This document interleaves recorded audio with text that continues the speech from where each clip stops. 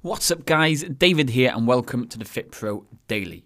This week has been all about sales and we started off the week with James coming on and sharing his expert views on generating sales. James ran a number of venues himself, worked with a number of Fit Pros around the world himself, gave some great insight into things we should be doing and tips and tricks to really help boost our sales. Tuesday then took us down the line of 5 things that we would do at DK9 Fitness to really help push our sales. Then on Wednesday, I shared with you our Facebook ad systems, or the systems that most people are implementing right now when it comes to making sales in regards to getting someone to pay full price now to secure their place, or to put some sort of small deposit down, pay 50% to secure their place. Then, yesterday we looked at a foundational side of sales itself. But today I want to do a recap of everything we've covered this week so you can really just take what we've talked about this week in this one short episode and start implementing it into your fitness business in order to make more sales. But before we do that, if you haven't already subscribed to the channel just yet, feel free. Simply press pause, press the subscribe button, then press play and join back in.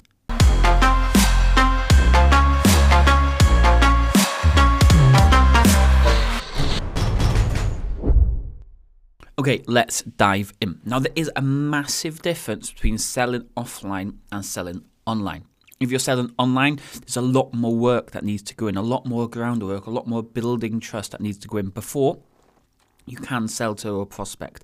It is completely possible to grab a name, email address, and phone number, phone somebody up, have a really good conversation, and give enough value and trust over that phone call conversation to sell them a place.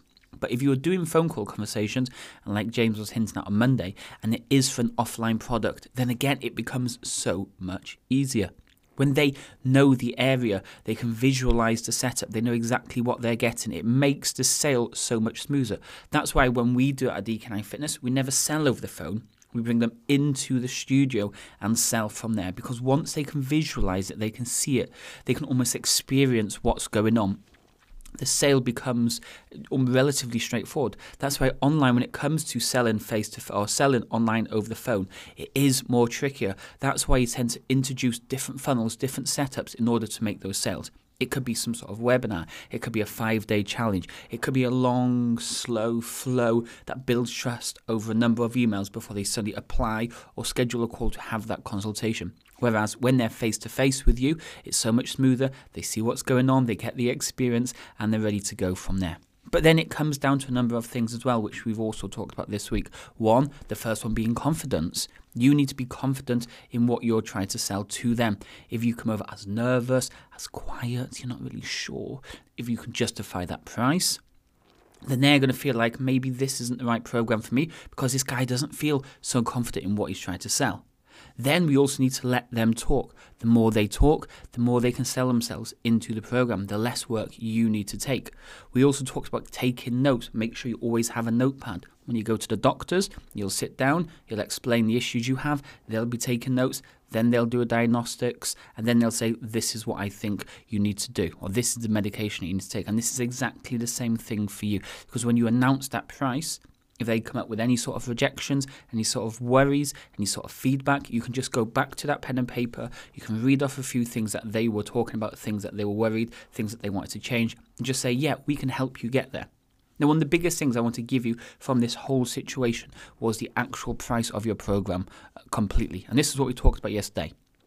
So if you want to charge a high amount for your program, you need to be confident in that price. You can't let the prospects, the consumer, dictate and say, no, you should be charging less.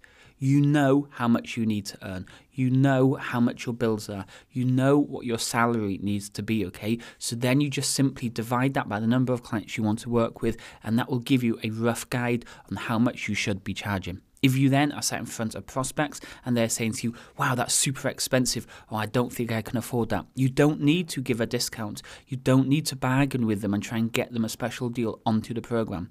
The more people you have paying a lower price, the more people you need to have to be able to earn the wages you want. The higher price you charge, the less people you need, the less staff, and then the less everything goes into it, okay? So you need to decide if you want to go for the low end or the high end or somewhere in the middle, which we do at DK9 Fitness. So you have a mixture of higher paying quality clients and a good number of staff, so you're still making a good profit and you're not killing yourselves with the amount of time that you're having to put into it.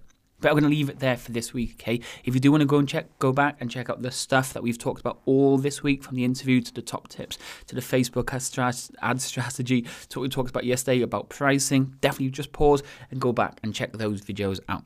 If you enjoyed this video, comment below and feel free to press that big red button to subscribe. But like I said, I will leave it there for this week. Any questions as usual, do let us know. Have a good weekend and I'll speak to you soon. Cheers.